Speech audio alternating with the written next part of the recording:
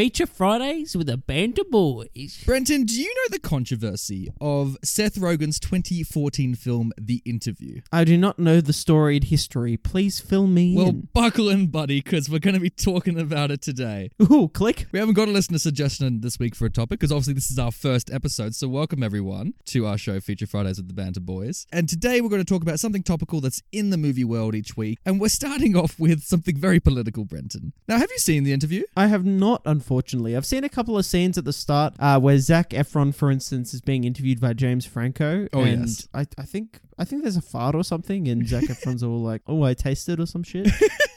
Classic gag. Brenton, your one scene that you've seen from the movie is also a pretty good summation of the movie. It's not very good. So Zac Efron tastes shit. Is that what you're saying? A little bit, yeah. Okay. If you don't know, The Interview is a film about where James Franco has to interview and then assassinate Kim Jong-un, a autocratic dictator, who's leading North Korea. And so we thought, since, Trump is in the headlines this week and, there's all this shenanigans going about in America, let's talk about how Hollywood responds to something like this, where, someone is empowered that shouldn't be. So, Brenton, there's a lot of controversy that surrounded The Interview, right? It started off decades ago, right? In the 2000s. We're going to go back, Brenton. We're in the early 2000s, and Seth Rogen had an idea, right? For a movie where a journalist would assassinate a world leader. Are you hooked? I'm pretty hooked because you just sounded like Kenneth Branagh on Walking with Dinosaurs, being like, "Let's go back to the Jurassic period." It was something else, but yeah. So I'm on board, Nathan. Great. Let's do it. Well, anyway, he hired a screenwriter, Dan Sterling, to write this script about a fictional dictator in a fictional country. But then Rogen and the Sony executives are like, you know what? Why do it in a fictional nation when we have so many real nations with real dictators? That's not going to cause any problem for us down the road, is it? I mean, I'm sure it will, but please continue. Brenton, your clairvoyance is correct. It absolutely did. Because they changed the screenplay to assassinate Kim Jong-un. The script came together quite well, and they got really excited when Dennis Rodman, the NBA star, went to North Korea, because they're like, you know what? If this fucker can go visit Kim Jong-un, I'm sure James Franco can too. I'm sure Kim Jong-un will get around that, Who wouldn't want to be visited by James Franco, Brenton? I mean, he visits me all the time. It's great. I know, he just won't stop. It's annoying. So the script came together, right? It's all fine. Filming was actually fine, right? They got the script off the ground, they filmed it, there were no big issues. So they filmed the fucking thing. And then, as the filming wrapped up, Brenton, trouble started to brew. Oh no. So the Korean Central News Agency, the KCNA, they released a statement that the government promised, I quote, "stern and merciless retaliation" if the film was released. Merciless? Oh no. I know. That's the worst type of less. Could you imagine being like Seth Rogen and just having like a joint with James Franco, being like, "Good work, man, like, well done, good rap, good times," and being like, "Oh no, Shit. they're threatening a merciless revenge, like, Jesus Christ, like, holy shit." Anyway, continue. I don't have the evidence for this, but I'm pretty sure they were stoned when they got this news. So Seth Rogen is constantly stoned. So I have it on good authority. which means I don't know how serious he took this, but anyway, they released this statement, and they continued it saying that if the film was released, it would be considered, and I quote, "a most blatant act of terrorism and war." Oh my dear Lord, that's not good. So that's how North Korea responds to a movie, I don't think Trump said anything like that when he's seen like Alec Baldwin. I think he's just said like he's shit, Like, I think it was like he's just untalented, Anyone, any act creative, I guess, that speaks out against Trump is simply labelled as infamous and not talented and doesn't deserve to be what they are. It's just, yeah, exactly. Yeah, it's like when he had to go at Meryl Streep. Oh, that's right. He said, overrated. Isn't that what he called her? Yeah. Like the most overrated actor ever, and it's like, okay. Cheers. And then at the Oscars, like I think she was introduced as the overrated Meryl Streep, but she got like a standing O or whatever. Like, yeah, that sounds about classic. Right. Yeah. So this statement was released, right? So North Korea, it's kicking rocks, Brenton, in the United States directions. It escalated even further when the United Nations North Korea ambassador said the production was an act of war, and depicting the assassination was the most undisguised sponsoring of terrorism. So North Korea is, getting pretty angry about all this from all sides. And The Guardian, as they were reporting on this, ended up writing in their article that this was actually the most perfect publicity for the movie. Because do you remember at the time, like, I didn't really hear about this movie, Brenton, until all this shit started happening. Did you get the same thing? I'd heard that they were doing a film, but I didn't know that it was about this. Oh, right. until all this started coming out. And I didn't realize as well, because I presumed that the film would just be about, as you said at the beginning, a fictional dictator. So when it started coming out that it was actually Kim Jong-un, Played by like Randall Park, yeah. this makes sense, because I was like, wow, that's a really overblown reaction, given that, well, I'm sure that it's pretty obvious that it's Kim Jong-un in the movie, but it's not like it's actually him. That's like, oh wait, no, it's actually, it's actually the character Kim Jong-un. Imagine having that on your CV. I played Kim Jong-un in the Just as you go in to read for another character, like Randall Park's like walking in for like Ant-Man and the Wasp. He's like, that time I did play Kim Jong-un. Can I join your Marvel Disney franchise? And like, you know what, Randall Park, you're doing good things. Come join us. Oh dear. Anyway, Nathan, continue. I want to hear the climax. So, don't you? So the North Korean agency wrote to President Obama asking to have the film pulled, right? And Obama said no. He said, we're not going to do it. We got freedom of speech in this country, America. So then, on November 24th, 2014, an anonymous group identifying themselves as the Guardians of Peace, which is the stupidest fucking name I've ever heard for a hacker group. It's like those like stupid like hacktivists like groups you see on like shitty TV shows, It's like NCIS. Oh, absolutely. Yeah, and they've all got their shitty hacking programs that all just look like the Matrix. Yeah. And the music's playing. It's like some fucking cheap ass music. It's like dum dum dum dum. Yeah, and they're always played by like really beautiful actors who have been like nerded up, so they've got maybe like scruffy hair and a pair of glasses. Precisely. Oh, it's no good. Anyway, so the Guardians of... And a check shirt. Yeah, exactly. Jesus. I wear my checkered shirts when I hack things. So the Guardians of Peace, they hacked Sony, right? This is like the most famous thing to come out of this whole story, right? Sony got hacked. But part of like the demands that the hackers made for Sony was to say that Sony had to pull, I quote, the movie of terrorism, which everyone kind of understood to be the interview. What if they were talking about The Amazing Spider-Man 2? Like, I feel like that's more of a terrorist film than The Interview. That's terrorism of my childhood. Like, seriously. They see Paul Giamatti's Rhino and they're like, oh shit, this is what America's been planning for us. Like, I felt assaulted watching that film. Anyway, continue. Nathan, that was the true act of terrorism.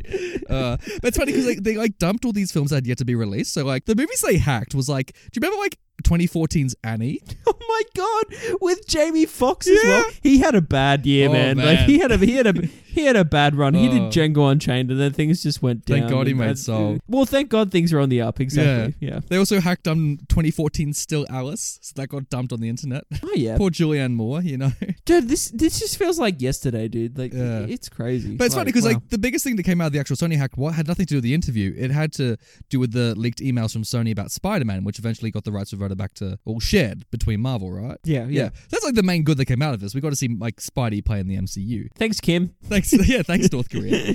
But the main thing is that it didn't stop the film being distributed until like late December when Sony decided to pull the wide release, right? They decided to instead dump the film into like indie cinemas. The South Koreans thought, hey, this would be a great opportunity to get this film into North Korea and to illuminate the people about the horrific things going on in their country, because it's like they already don't know, right, Branson? Yeah. This is a real thing. So a South Korean human rights organization group called Fighters for Free North Korea, what they did is that they organized a balloon drop where they literally tied DVD copies of the interview to balloons to float over the wall between South and North Korea and then land so that a North Korea citizen could just stumble upon a DVD and watch James Franco's The Interview. Does it sound like a good strategy, Brenton? No, but like incredible. This is a real thing that happened. So anyway, North Korea caught wind that this was being planned and they released a statement saying if any balloon were to cross the border, this would be a declaration of war.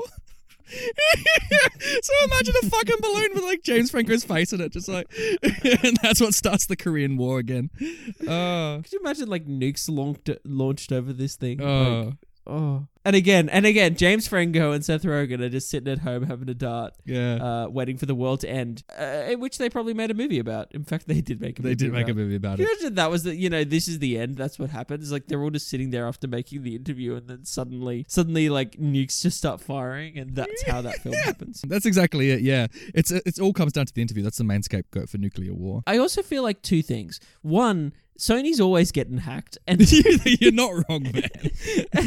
and like Sony gets hacked more than any other company. And two, I feel like this is like Pineapple Express. Like it's like Yeah. a real world Pineapple Express actually happening, and like some simple little thing is started by Seth Rogen and James Franco, and it ends up in some stoner flick that they're just like in way over their heads, and maybe Danny McBride's involved, and it's a real time. You know what I Yeah. mean? Like I feel like that should be Pineapple Express too. Exactly, yeah. Maybe they'll just adapt this story into like Pineapple Express 2, where they're Yeah. about the making of the interview. You know, Sony cancelled the film. They got like a lot of shit for this. So Obama, and this is a quote from Obama when Sony cancelled the film. He said, "Sony made a mistake. We cannot have a society in which some dictator in some place can start imposing censorship in the United States. I wish they'd spoken to me first. I would have told them, do not get into the pattern where you are intimidated."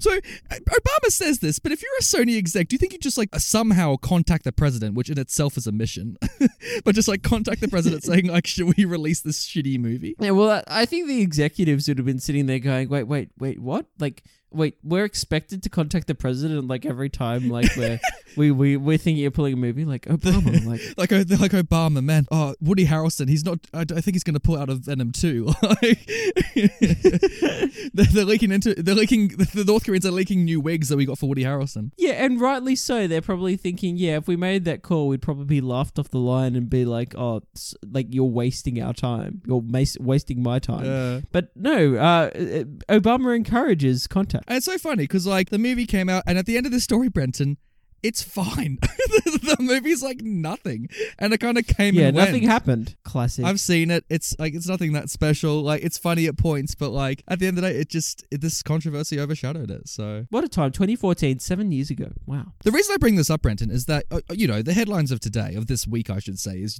Trump being Trump. And then there's this huge drama about his final days in office. So I'm asking you, when Hollywood eventually makes these movies about Trump's 4 years, do you think it'll stir a similar controversy that we saw with The Interview? Look, I think Trump will say what he wants to say about it, as he always does, happens. yeah. I just think that it's inevitable that eventually there's going to be content made, films specifically, biopics made on Trump. I think Bryan Cranston has actually come out and said that he really wants to play Trump. Yeah. That he's like, oh, I find the character really Shakespearean, and it's like a tragedy, so he'd love to play. Which is kind of funny because then I think, was it the National Theatre or the Royal Shakespeare Company did a production of Julius Caesar? Yeah, where they showed Trump getting assassinated, right? Yeah, that Trump was Caesar, and Ben Whishaw, I think, was Brutus, and the chick that plays Catelyn Stark was Cassius. Oh, right. And so it already kind of started in the theatre world, I guess. But look, the biopic's inevitable, and it's going to be between Bryan Cranston and Leo DiCaprio or something for the role of Trumpy. Maybe that's what it'll be called, Trumpy. But I honestly feel like by the point in time that film is made, well and truly going to be at least 10 years down the track, at least. Yeah. I feel by that point no one will give a shit. Probably not. No. So yeah, I just don't think it's going to be that controversial. Another reason I bring this up as well, because normally we take your suggestions, listeners. We're going to ask you to write in and give us topics that you want us to chat about each week. In our main podcast, Classic Movie Banter, we reviewed The Great Dictator this week, the Charlie Chaplin film, where Charlie Chaplin had a very similar experience where he made, a film about Hitler, and he got a lot of heat when he was making that too. In the same way that Charlie Chaplin made heat with that, do you think at any point, like obviously there wasn't hacking back when Charlie Chaplin made The Great Dictator, but do you think that like Charlie Chaplin would have had the similar reaction as like Seth Rogen? Yeah, Charlie Chaplin sitting at home having a blunt and just like being like, wait, what's going on? What's going on, man? Yeah, look, I think like obviously that it's pretty storied that Charlie Chaplin would have had a response being like, well, this is art, but it's more than that for me. I'm really trying to send a message out to the world. I feel like that's a key difference between Charlie Chaplin and The Interview. I feel like Charlie Chaplin had a genuine message, whereas like if you've seen The Interview, it's just like James Franco fucking about. Well, the way he told that story was literally like, oh, it was just going to be some random dictator. Yeah. So like, look, I think that's still trying to send a message, and it's probably it's a message of peace probably, and like to point out the flaws in these systems. But at the same time, like the. Like, it actually is pretty similar, Nathan. Yeah. Do you think Seth Rogen later on will be lauded for making this controversial film, standing up to Kim Jong-un the same way that Charles Chaplin stood up to, like, Hitler? Maybe. Look, maybe eventually, if North Korea is taken down one day, let's say, I think you could point to this and be like, wow, like, like they were trying to... Seth Rogen will claim responsibility. It was all me. It'll be part of the storied history of that whole ordeal, right? Yeah. But similarly to Chaplin, it's just going to be like a comment comment on it as opposed to being the thing that actually causes change. Because like, even though like, you know, the Great Dictator has a lot to say, and I'm sure like it was really stirring for certain groups, I still feel like it didn't really change the war. No.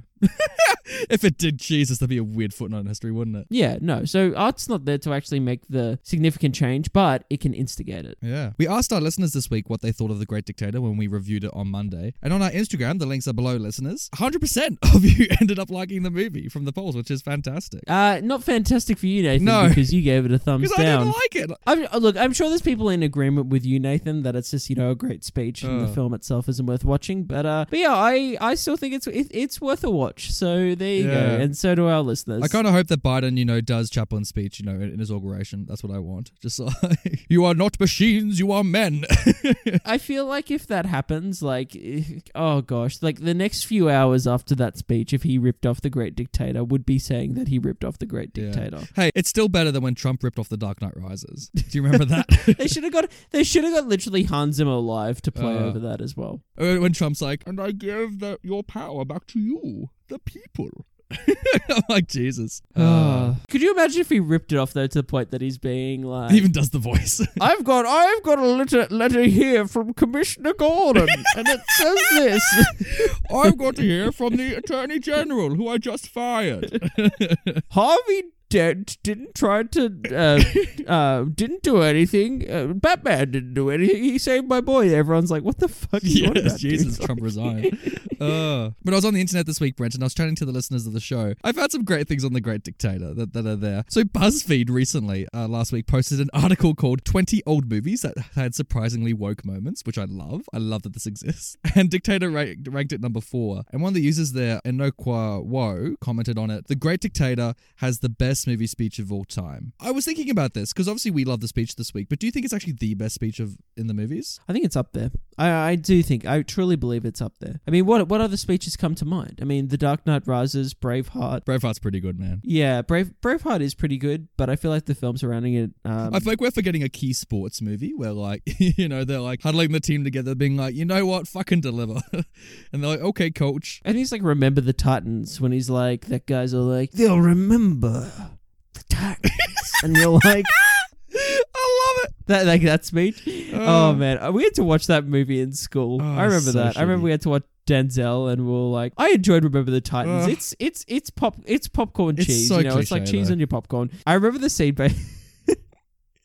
There was so many cliche scenes in that film. But it was fun. It's a good time. Good on you, Denzel. What's shittier? Is it Remember the Titans or The Blind Side? Because I swear we just kept on alternating between both in school. Oh, Blind Side sucks, dude. I don't understand why anyone likes that movie. That won Oscars, man. It's a great story. Don't get me wrong. It's a true story. It's a fantastic story. Is it a good film? No, it's not. Is Sandra Bullock deserving of an Oscar for that? Absolutely not. What does she deserve an Oscar less for, that or Gravity? Gravity. But I feel like the film that she does deserve an Oscar for. Actually, no, that's bullshit. No, it is. It is The Blind Side. Yeah. The movie she deserved the Oscar for was Miss Congeniality. Let's be honest. Done. But I was showing to the listeners on Reddit about The Great Dictator, and a couple of things I really love from the conversation was a couple of listeners mentioned how there's a YouTube version of that speech that Charlie Chaplin does to the Inception soundtrack of Time. You know, that like final song that plays. Have you seen that video? I have, actually. I have. It went viral a few years ago. Yeah. Everyone was all like, oh, listen to this speech. Holy shit. It sounds so good. Do you think it's better? Do you think it actually improves it? No, I hate that song. I hate that it's overused. Well, I think it's a good song. I just think it's overused. It's used like in every montage now. That's true. It's like, oh, feck, look at this. Like, here's like the 10 best performances ever. And it's like Hans Zimmer. Yeah. Or it's like, oh, this dog, its back legs stopped working and now it can walk again. It's like... What's on Brenton's newsfeed? Music playing, and I'm like, it's really cool and whatnot, but can we stop playing this song? Like, seriously. But I agreed with him, because I think nothing plays, but I think Chaplin's speech is so powerful it doesn't need that kind of moving soundtrack. It does distract. Nah. And because that song blares in the end, it's like, oh shit. You can barely hear Chaplin. They do a Tenet. They can barely hear the words. Like. Yeah, exactly. But if you want to chat to us during the week, listeners, there's plenty of places you can do it. Where can they find us, Brenton? Well, my friends, you can find us on our weekly podcast, Classic Movie Banter. You know that podcast will review films that are older than 20 years. So if you want some more film reviews from us, the Banter Boys, check out that podcast, which is on all podcast services such as Spotify, Apple Podcasts, SoundCloud, YouTube. Yeah, it's a good time. That's great. If you want to get in touch with us personally, though, you can follow us on Twitter. You can follow us on Instagram. You can also send us emails. We love to hear from you all, and you can also send us emails and send in suggestions for films for us to review. If you want to get on to us about this show, just comment on any of our feeds across all of those platforms, and we'll get back to you as soon as possible. Yeah, and email in if you've got an idea for a topic that you want us to do each week, because it'll be driven by you listeners. We want to chat about stuff that you guys want to hear about. So yeah, we'll start off a couple of weeks probably with just us, and then we'll pass the power over to you. Yeah, next week on Classic Movie Banter, I can reveal right now that we will be reviewing The Big Lebowski. But not only that, we are welcoming another special guest, Nathan. Are we? This is like all suddenly news to me. I'm like, wow, thanks for consulting me with this decision-making process. From Hunting Hunter, Eamon Moses, who is going to be joining us next week on Classic Movie Banter for The Big Lebowski. It should be a good time. We've just got him like under a cage with a blanket on top of it. He's just like standing by. It's like when we had your mum on the podcast. He's in the trunk of the car. Yeah. He's ready to go. We're just going to throw a mic in there and say, record now. Anything for his freedom. So yeah, we'll see you guys on Monday and Fridays each week.